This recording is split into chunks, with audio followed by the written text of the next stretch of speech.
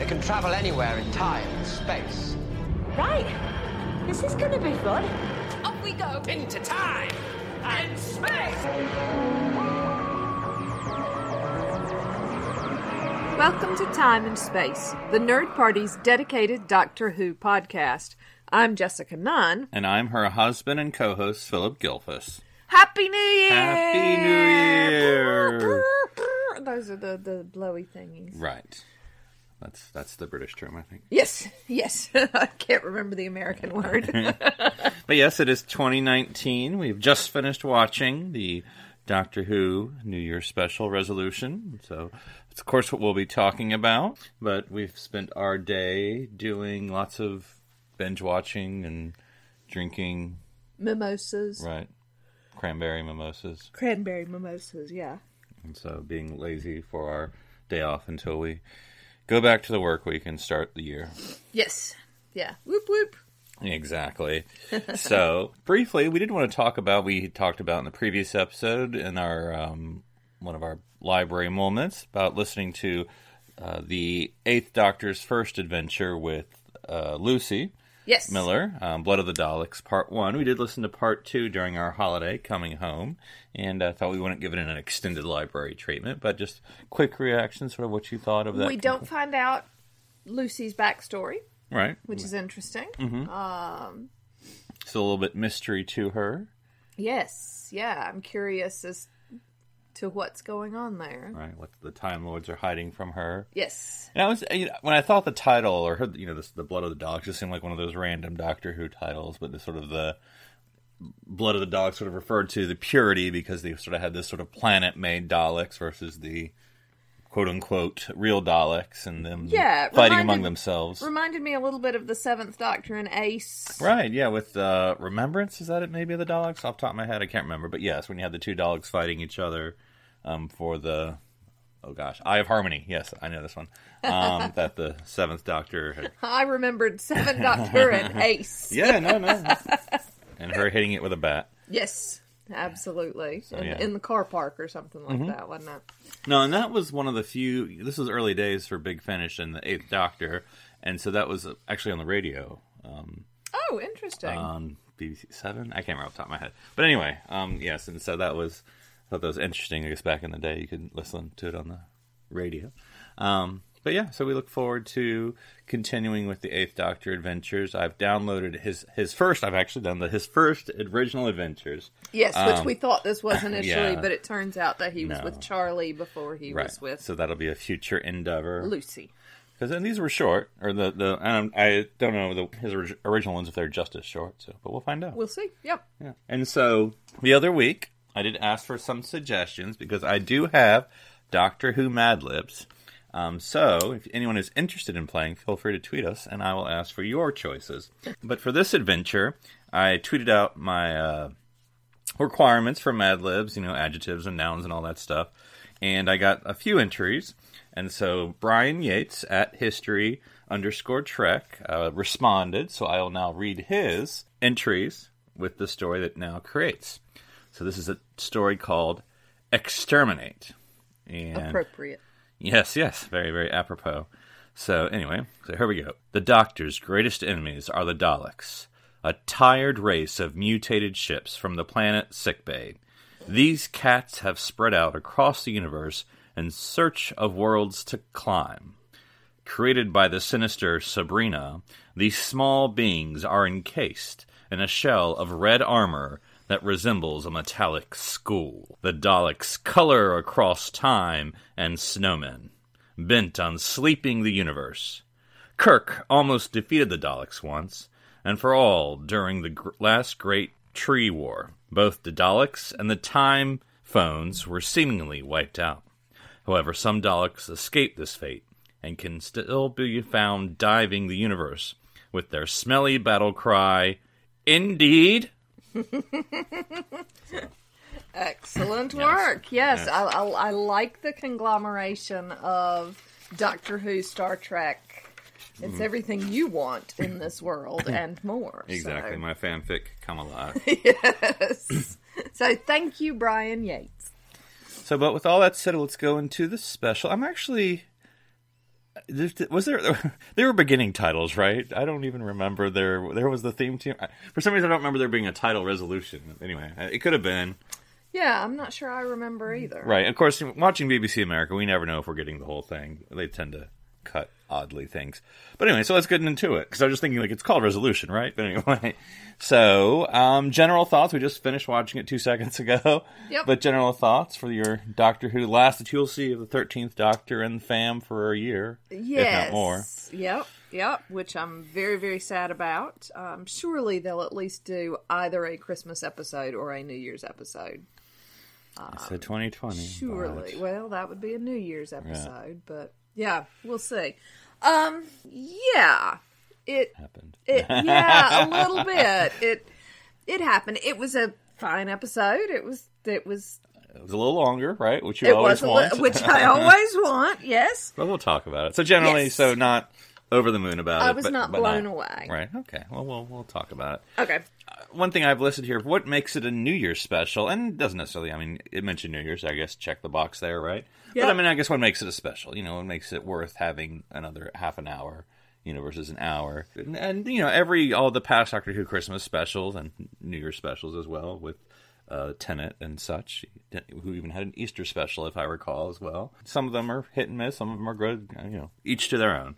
But for this one, it did seem tonally, I don't say different, because it seemed more Torchwoody, to be honest. Okay. To me. And I know, I keep saying this about Chibnall's run, and I know it's stupid to say, because you can look back on the whole history of Doctor Who and say that I'm wrong, but it seemed a little more violent than normal. Now, of course, there have been Dalek specials and episodes where they've killed, lots of soldiers, but I guess with Chibnall, the violence is a little more focused. It's more close up. Now, remember that with the Seventh Doctor and Ace, that guy that Ace was... The Nazi guy. Yeah, I mean, he gets wiped out. That's pretty up close and personal. Yeah, this one sort of seems like with all the people, because I'm not sure, having just watched the episode, trying to remember everything. I'm trying to remember, the first people, the communications guy, and then the construction guy, or the whoever, laborer, who was at the site when she drove up. Just all the things always seems up close, and even when the army folks or soldiers, it was sort of close up on them, and I don't know. And again, is it any more violent than any other Dalek episode? Probably not, but it just seemed a little more Torchwood, where Torchwood is a little more, of course, this is poor research. Did Chibnall write this? I can't remember not. But anyway, because he wrote Torchwood. Yes. And so it just seemed that a little more focus about dark and dingy and sort of, the violence of reality or whatever, and so, we'll talk about the end, but the ending was touch and go there first. I was like, oh, God, Chibnall, please don't, Yes. Yeah, that would have been, bad. Bad form. But anyway, well, what'd you think about the very crowded TARDIS we had? Yeah, I didn't necessarily mind it. I felt like, in a lot of ways, it was a bit of a vehicle, no pun intended, for getting Ryan and Graham out of the TARDIS at points to spend time with Aaron. Ryan's dad, Aaron. Don't be like the Doctor. He has a name. She only knows her fam's parents' names by the person's parent. He has his mom. Ryan's dad. Yep. Yeah. But then everybody ends up at the end, and there's this big sort of Three Musketeers moment where they all rush out of the TARDIS and take places so that they can all be seen by the cameras. Watching that as a director, I was like, there's the blocking. Hit your spot, everybody in your spot. Hit your mark. Yep. People didn't necessarily have a lot to do. It felt like an opportunity to re-explain some things, perhaps. Hi, I see you're watching Doctor Who for perhaps the first time. Yes. Let's talk about some things, Although, interestingly enough, 3 new people in the TARDIS, nobody says. I think purposefully so. I think it was sort of a little putting the whole thing on its head, or whatever that term would be, of where's the internal dimensions are something greater related to the external dimensions or something. And I quite appreciated that explanation. From the Doctor, but nobody said it's bigger on the inside, so sad times. Yeah. And then there did seem to be, I mean, it's a rather dramatic episode. Scary as much as Doctor Who can be scary in some parts. And I said Dalek, and Dalek episodes usually have its own tone of, dogs kills a bunch of people. That's what they do. And imperiling and all that stuff. There seemed to be some odd/good humor bits. And they stood out because it was, to me, again, scary, quote-unquote, episode. That when there was sort of like, we're doing a humor scene right now. I'm like, yes. That's quite a tonal shift, and I can see you're doing a humor scene right now. I see that you're doing it. So, like, when she called the, operator, and they had the whole... Yeah, that was weird. Yeah, I guess, I mean... I got a little excited. I was like, ooh, she's gonna... Yeah? Yeah? Yeah? No. Okay, never mind. So I was sort of as confused as the Doctor, of like, what? Because, again, not being British, I don't know if I'm missing something about, like, what kind of operator? Like, maybe this is the security operator or whatever, 911 or whatever it is. 999. There you go. But having never called 999, I couldn't answer that question. So, but anyway, and so I have had somebody call 999 on my behalf, but there we go. And so and it was also one of the things that I didn't know if I got that it was a joke, and then you made a Brexit joke. And I'm like, oh, I guess that's what they're saying. And so I don't know if that's what they were saying or not, but, Well, when I was Googling resolution for 2 seconds before this, I did see something about a Brexit reference. Oh, okay. Well, there you go. They're saying unit has been under review because of financing due to the European partners, blah, blah, blah. Yeah. So I guess, haha, Brexit. It's hilarious because it's a disaster. But anyway, and then there was there was another odd humor bit because I thought the operator one was weird, but in as much as it worked. But there's another bit, and I can't remember what it was. That was sort of like very out of place as far as the humor bit. Oh well.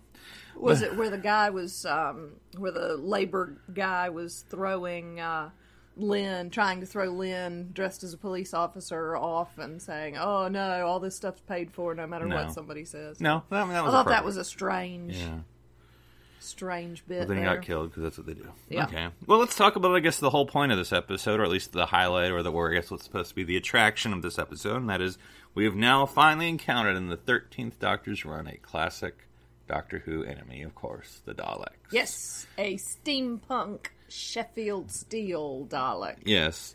Yeah, they were obviously on the nose there with sort of doing the parallel construct of the Doctor making her own Sonic in the first episode, and now the Dalek making her, I'm going to use that because it was her vehicle, female vehicle, her making her Dalek armor. So, Yeah, and again, I just always hear the steel worker who's doing the dance, and she's a maniac. Oh, is that what it is? Yes. Is that right? Yes, I know what you're talking about. Jennifer Beals. Yes. Now we're going to have to do that for a second. Yeah. Let me pull this cord. Yeah, exactly.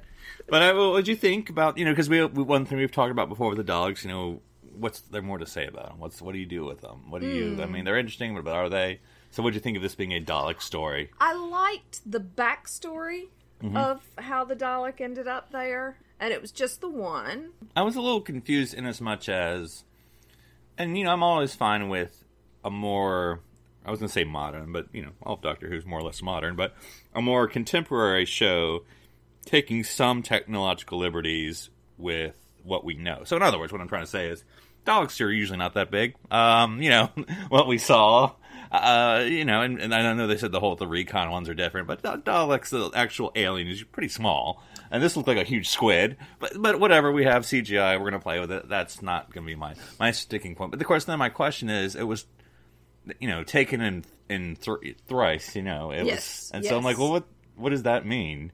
I guess that confused me about first, because I wasn't, because I tried to avoid everything. Like, I assumed it was the Daleks, but I didn't know 100% sure that's what it's going to be. So I'm like, when they split it in three, like, well, what are the other two parts? Is it just... Yeah. How big is this thing, Well, but all three parts came back together. Oh, did they? Yeah. I missed that, maybe. Yeah, no, because remember when the sentries were digging it up and it disappeared on them? Oh, I didn't see that it disappeared. I saw it was glowing. Yeah, no, they went and pulled the pieces back together somehow. Somehow. Magically. Magic. No. This is what happens when you just watch an episode 5 seconds ago. Okay. Yeah. Okay, but the end still seemed rather big, but anyway. Yes. So. Yeah, it was big. Whatever, and it felt more squid-like than Dalek-like. Yeah. Based on what we've seen of the actual Daleks. But I mean, I like it. Partly, I guess, previous incarnations of the actual Dalek creature have been a little bit more anthropomorphized than this seemed to be. This was more a parasite than an individual entity. With a face kind of thing, yeah. I get what you're saying. And I did like the idea of them using, since they used the vehicles or the armor, whatever you want to call it, that they could use it in a person. I mean, I guess that makes sense. I mean, that made sense for me. Yeah, we've not seen it before in this iteration. Right, but... we have seen things do this. There was the, giant beetle thing? Yes, what Donna had. Yeah. So, there's something on your back. Yep. Anyway. But yeah, all in all, I no complaints. I mean, like you said, the whole steampunk thing. So instead of the plunger, it actually had a little more grabber. Yeah. So a little more modern, quote unquote, looking. Again, modern would be like 10, 20, 30 years ago isn't modern. But anyway. But which if you're is gonna, fine. Yeah. Which is fine. Like I say, a little steampunky. Wasn't bright primary colors to scare any fans. Yes. And also, and maybe this is a negative ultimately, it didn't commit to anything because then they destroyed it. Right. So if people don't like that particular Dalek, that's okay because it was destroyed, and if they bring it back another time, they can bring it back differently. In proper armor. Yes. Yeah. Or red and yellow and blue and scare people. Mm-hmm. Though I did think in some ways, because often with the Dalek stories, other than Dalek, the actual episode with the Ninth Doctor, it's more than one. Well, I mean, I know, except for the 12th Doctor's inside the... Whatever the episode was called when he went inside the Dalek. But anyway, it's often Daleks. Yes. Like, we often hear or are told, all it takes is one Dalek is enough. But we always see like a million of them.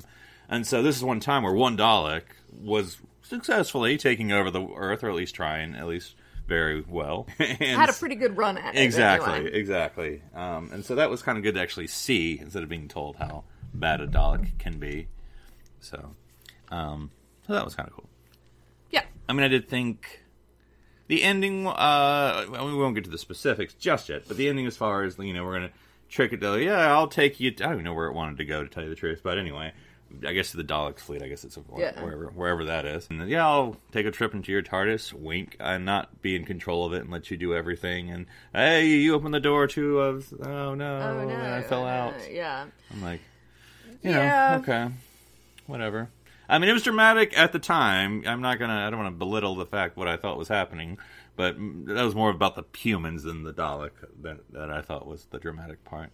So, just open the door and get sucked out and done. Job's a good one. Yeah. So, anyway.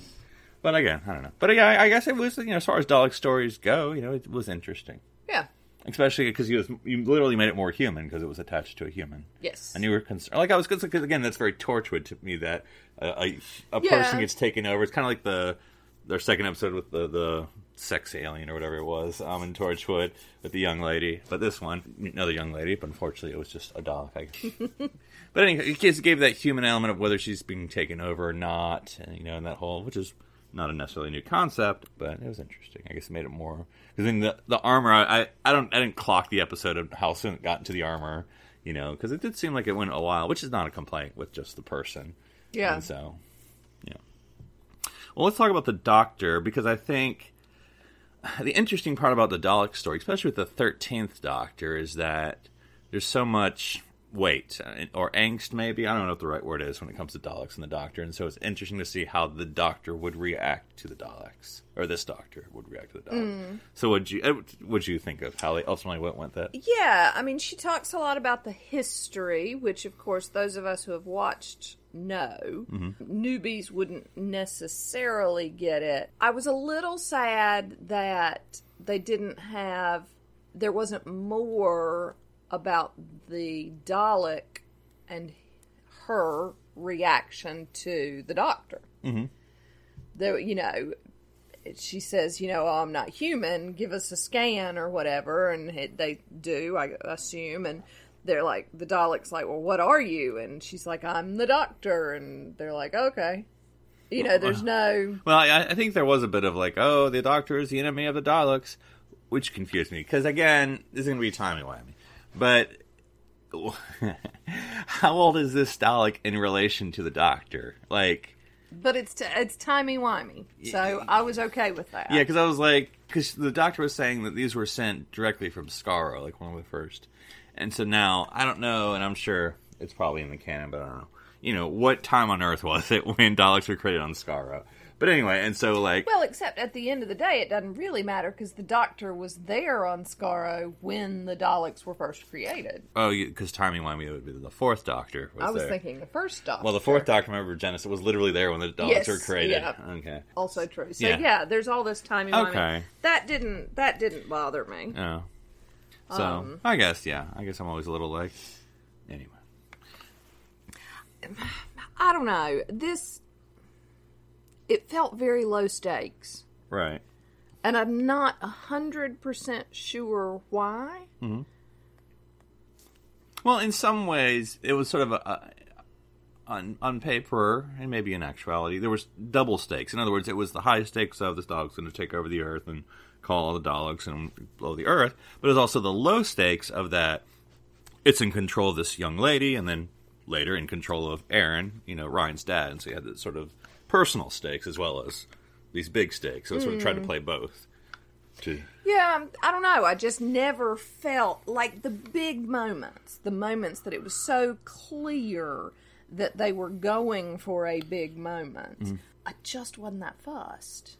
Oh, I know, yeah. It was also like killing the kid with the hand. I mean, that dragging the dead body of the girl, dragging to the hand thing. Yeah. Yeah, that's sorry. I'm going to my earlier, all the people who died. And then also, like, when it came to the communications thing, there was some weird titleography going on here, like, the Government Communication Headquarters, a.k.a. GCHQ. And I'm like, is this a real thing, or are we just making this up? Like, Yeah. Why are we overemphasizing what this is? Well, and even the moment where Ryan reaches out for his dad's hand and there's this explosion of music and it swells, and I'm like, okay. I mean, am I the only one who saw that coming? Is that... Well, I didn't know if he was going to die. Because Chibnall will do that. I was pretty sure that he was not going to kill two members of Ryan and Graham's family, not this early in the ballgame. Torchwood's a different story. Yes. That's why I was saying. Broadchurch. Because I was feeling that whole vibe, so I'm like, I don't know what he's going to do. Heck, Ryan could be dying in this episode for all I know, And Chibnall does it, and does it well. Oh my gosh. When the first Doctor, who was then running a news agency in Broadchurch, killed himself. Yeah. That was awful. Uh-huh. And I felt that so much. And nope, not this. Mm-hmm. Not this. And I'm not sure 100% what's different. It just feels very timid. Right. And I think that this season overall has felt very timid to me. Yeah, and I get that. Like, if I'm... Just Christmas aside, don't label. Just say Doctor Who specials. I don't think this will be ranking anywhere in the top 5. I was gonna say top 10. How many have there been? So maybe it would have been in the top 10. Well, if you count the ones we wrote, which are definitely in the top 5. Exactly. So yeah. So I mean, I probably better than maybe some other ones that I'm not huge fans of. But yeah. And you know what might have made me happy from a writing perspective, from a stakes perspective, is if at the end of this, Ryan's dad had walked away again. Mm-hmm. That would have felt more... This just felt that relationship... Too easy. Everything came too easy. Way too easily. From the get-go. Well, let's get into it, because that's sort of my next one I wrote. Is Ryan in another show? Because I was watching... Because it's sort of been like, oh no, Daleks are coming, and then Ryan, you go talk to your dad and be in this other TV show. And then later on, we're going to put Graham in that television show and bring you back to this And then one. at the end, we'll put both of y'all in our television show. And it's not a criticism per se, but it seemed like a different, again, if tone is the thing you care about, it's sort of like, we got to get the Dalek. Meanwhile, at the drama. Yeah. Here at the British drama. Yeah. Because, there's nothing wrong with their scene at all. There's nothing, but it just doesn't fit into a Dalek's about to kill the Earth. And so, we're taking time to have a deep conversation. Because it's either A... Except we didn't. Yeah. We took 5 minutes to have a deep conversation. And all of a sudden, Aaron is saying, oh, no, I just felt like a failure, and it just was hard to come back. And Ryan's like, cool. Yeah. We good.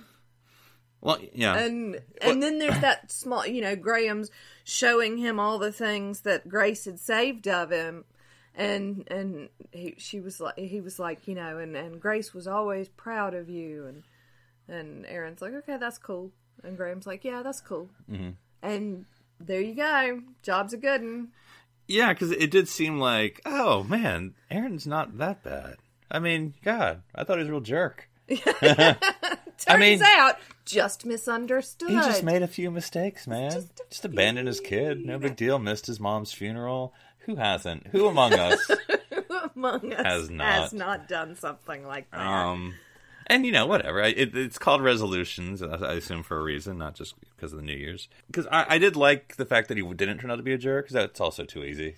Yes. He's just like, whatever, I don't, blah, blah, blah. But that's why I'm saying, I think, if at the end, after all of those heartwarming moments, he'd gone, I can't do this right now, and walked away again, I think that would have made him a much more interesting character.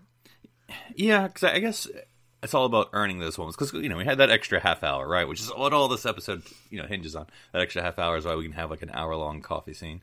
And seriously, 5 minutes. 5 minutes. I make ovens. I'm real sorry about the other crap. Yeah. Cool. In this other TV show. And later on EastEnders. But, yeah, I guess earning the fact that his past behavior, and he could have changed, and that's fine. But what was it back then? Because it does seem sort of like these quote-unquote easy answers, which I know are not easy, and you can encapsulate these things and still have deep meaning. Because in other words, the whole, I liked how Graham framed this of, why didn't you come to her funeral? Not for Ryan, or not even for your mom, but for yourself. Why didn't you? And which I thought that's very advanced. I thought everyone was very mature in this episode. Ryan has grown up a lot, by the way. He was being, listen, Dad, this is what you should be saying. And I was like, yes, you were very grown up, Ryan. It's like he's not hurt. I mean, he is hurt, but he's like apparently Ryan's been to therapy for about 6 months and knows all the questions to ask and all the stuff, and that's good. In between travels on the TARDIS. And that's fine. I'm sure the NHS pops into therapy sessions. God bless the NHS, right? But, and that's fine. I do like you don't often get mature conversations on television. It's all histrionics and melodrama, and why weren't you there, and I hate you, Dad, and slant, and then we actually get a mature conversation of modeling behavior, and that's good. But, going back to, so Graham tells him that, he's like, oh, I guess I couldn't go, because if I didn't go, she wasn't dead. And I'm like, that doesn't make sense at all, really. Yeah. Yeah, and, talking about the earned... Ryan says, you should have said this. You should have said, don't think it's you. Don't ever feel unloved. Da-da-da-da-da-da. And his dad's like, why would you ever feel that way? Oh, I guess I can see why. Yeah. And then here's why I did it. And there's no, as you say, it's perfectly acceptable for him to change. We just haven't seen any, why? Right. What made that change?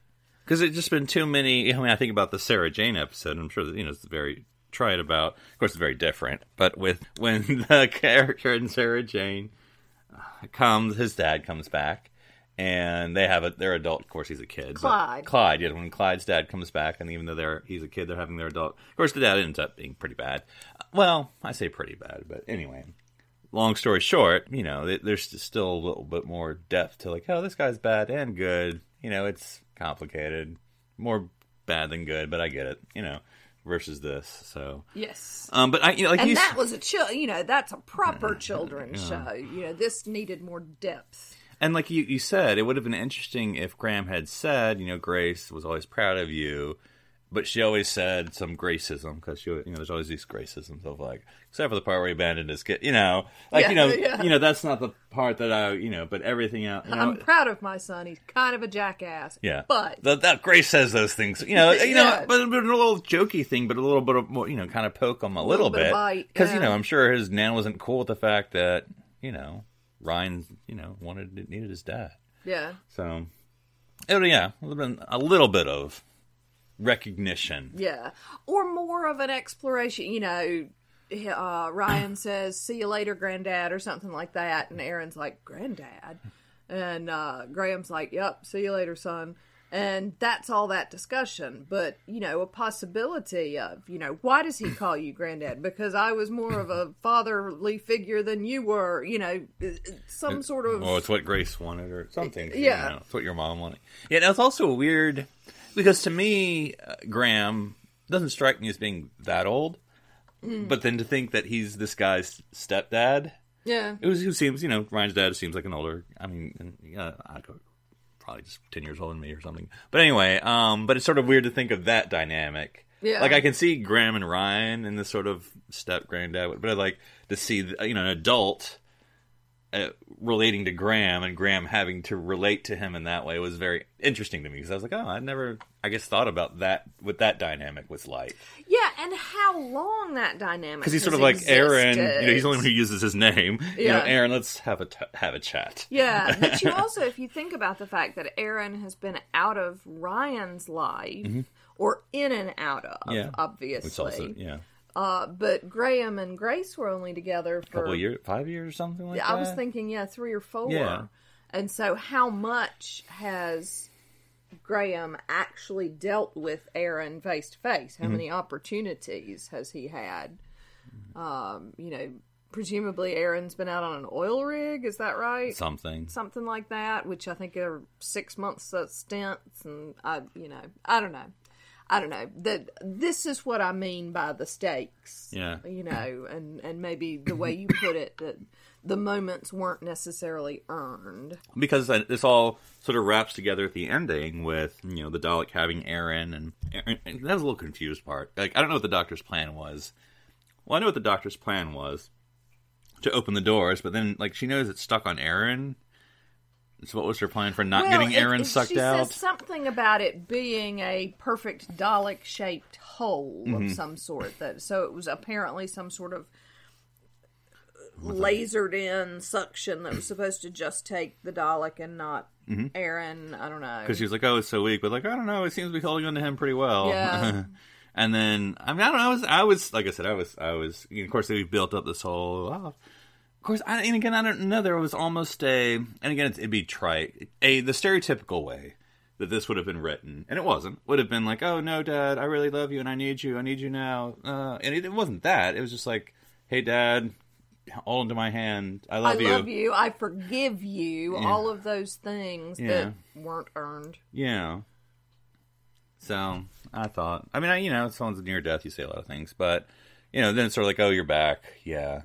No, really, not really. Yeah, yeah. I don't know. Yeah, because I guess it was an interesting in some ways that Graham, and for good or for ill, was talking for Ryan for a lot of this episode. Like when Aaron was there, he was telling, because Ryan was sort of not talking. And again, maybe Ryan's grown up because he seemed to be a little more, younger and mouthier in early days. And so he would have been telling his dad what he thought.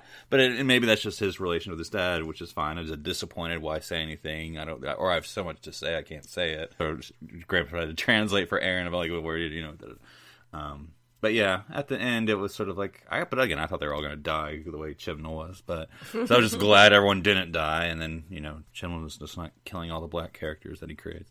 Yeah, that would be bad. Yeah. So anyway, but we've probably gone on enough. But yeah, interesting how they did it. So our crowded TARDIS, we had Mitch, who I thought was going to replace Ryan possibly, depending on how things went. When Ryan is killed. Yes, and then played by Nikesh Patel, and then Lynn, played by Charlotte Ritchie. I'm not familiar super with them, but that's probably because I'm an ugly American. I did see where Charlotte was in Call the Midwife for a little bit. And she's also in some sort of, I guess she's a singer-songwriter as well. Okay, yeah, the name is vaguely familiar, but... Yeah, I've been out of the country for some time. She did remind me of the girl from Class. Yes, yeah. She's not, but yes, we both had that moment of like, well, it's been a couple years, maybe. Yeah, why not? Could be April for all we know. But anyway, April. Yeah, but I thought they both, I don't think they needed more. I mean, because she obviously had a story of having to fight the alien. Mm-hmm. And then you sort of had the 2-second scene at the beginning of like, we're going to establish that they like each other, so we're raising the stakes of concern. Yes, and I was... Tick. Yeah, and I said from the beginning that I was going to be really cross if Chibnall killed her off. Yeah. Which also seemed like a possibility. Yes. And I'm glad he didn't do that. Yeah. So, there's that. But they also seemed, nice characters. Seemed nice enough, yeah. Yeah. Mm-hmm. Sure. So it just seemed like the extended fam that we had. Yeah. Mm-hmm. The Musketeers. Exactly.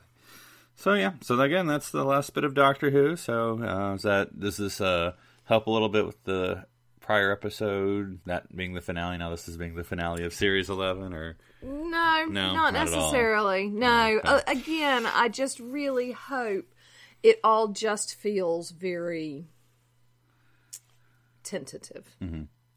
Everything has felt very tentative this season. Mm-hmm. And I'd like to see Chibnall grow into this. Or give it to someone else to write. Or give it to someone. I mean, he can stay a showrunner, but, because he's obviously created this skeletal structure that works. The characters, the look, the things, I mean, they're all... the building blocks are there. And I swear to God, if they don't do all Yaz all season 2, I'm going to be very cross about that as well. Again, I thought at some point she would say, by the way, I thought Mitch and Lynn would be like, why are you telling us, who are you? And Yaz would be like, no, I'm a PC, don't worry. Yeah. But now she's just like, go away. But is she anymore? I mean, she can't be at her job very often if she's off seeing 20 different New Year's Eve parties. And... Yeah. Yes. Yeah. Her job status is uncertain. Yes, and that's always a tricky thing with your companions, obviously. And possibly the one that I've seen anyway who we see actually doing her job is Clara. Yeah. But there's some it creates interesting tension, doesn't it? Mm-hmm. The Doctor shows up at your workplace and says, I need you. You jump in and say, oh, but I've got to be back in 5 minutes. And the Doctor's like, yeah, no problem. And then what happens when the timey-wimey goes wrong? And you show up in a different pair of clothes, or your hair's wet, or, I think that there are some interesting things that you can do with that.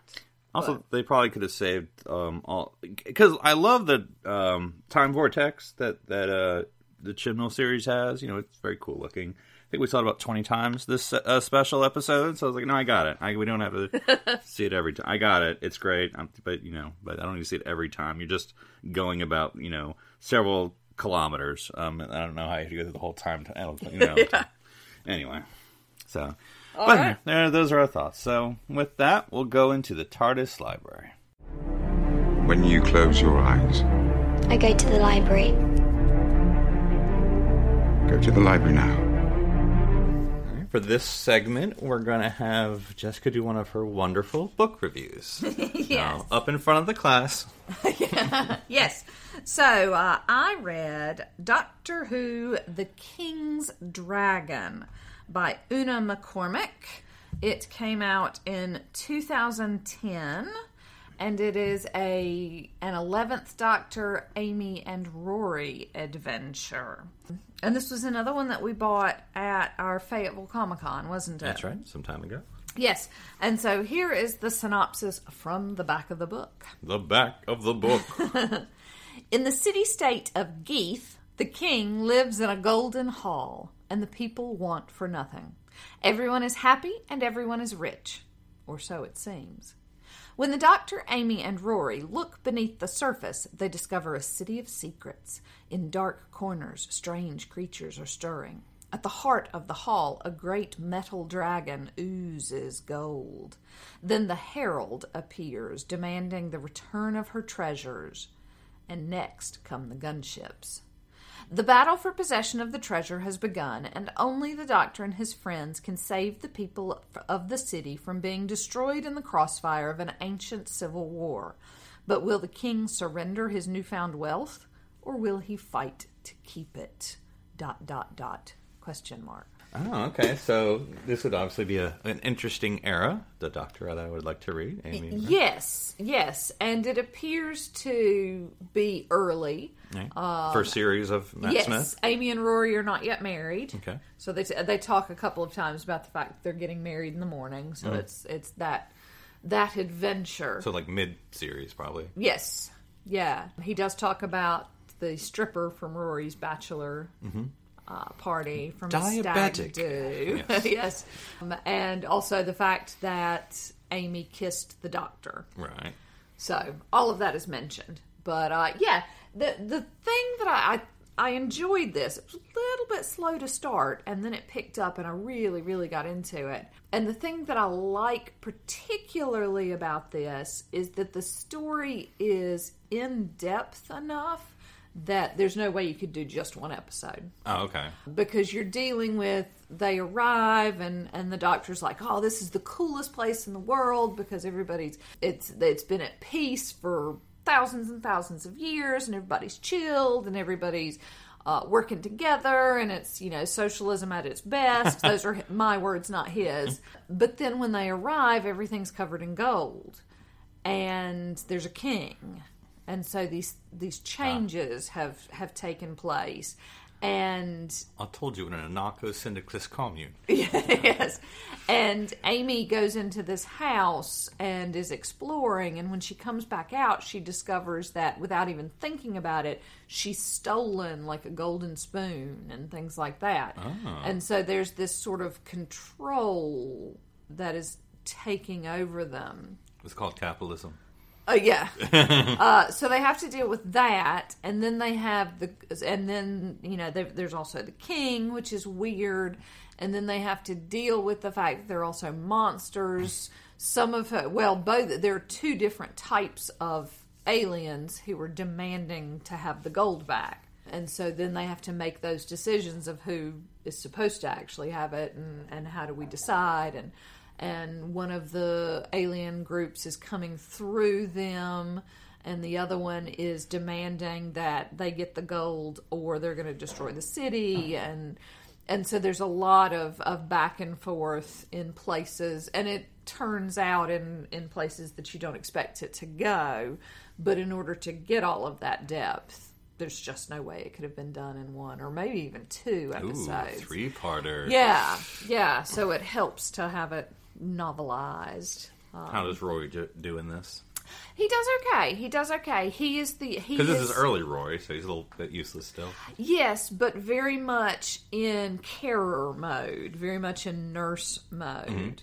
Mm-hmm. In terms of his part of the plot is very much caretaker in places. So healer. Mm-hmm. Yeah. So I really enjoyed it. I don't want to give too much away, but be careful of the gold. It will entrance you. So an anti-capitalism message, as a little bit. Yeah. So you thought the characterizations were done well? Yeah. Again, particularly at the beginning, it started slow, and I wasn't necessarily hearing the voices that I was used to hearing from the Doctor and Amy and Rory. But as it got further in, it picked up steam, and I was able to find them. So yeah, absolutely. Cool. So definitely worth checking out if you are an Amy Rory 11th Doctor fan. And if you don't read a lot of it, or if you're not familiar, not if you're not familiar, but like if you don't, 11th Doctor's not your cup of tea with this. I think it's still a really interesting story. Yeah. Again, there's so much depth to it. You've got the king and his Cardinal Richelieu, for lack of a better term, his man behind the throne. And then you've got the old lady who used to serve on the council and doesn't seem to be as taken in by all of this gold as everybody else. And then you've got the two alien groups who are fighting over this. And then you've got the poor people stuck in the middle. And yeah, there's a lot to chew on here. And then Adam Smith and Karl Marx. Yes. Oh, yeah. Yes. And then Lennon shows up and it gets weird. Because then without McCartney, how much of a... Right? Yeah. I mean, all you do is just listen to Imagine and watch Yoko Ono. Yeah. I don't know. So everybody's naked. I got nothing. Well, now I'm reading this book now. Right. So, what are we going to talk about next week?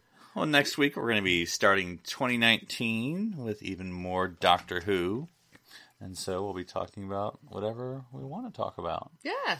It'll be a surprise for everyone. Exactly. So this will be an interesting year of Doctor Who without it being actively on TV. Of course, that's what it was about 11 weeks ago, 12 weeks ago. Back to the beginning. So, but anyway, there's a lot of things we obviously can do, because when we have more than 55 years to play with, there's always something to talk about.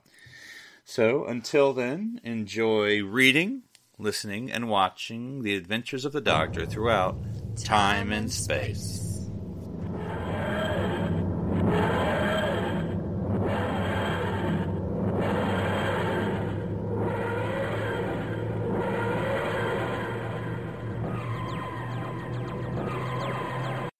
This is BBC Television.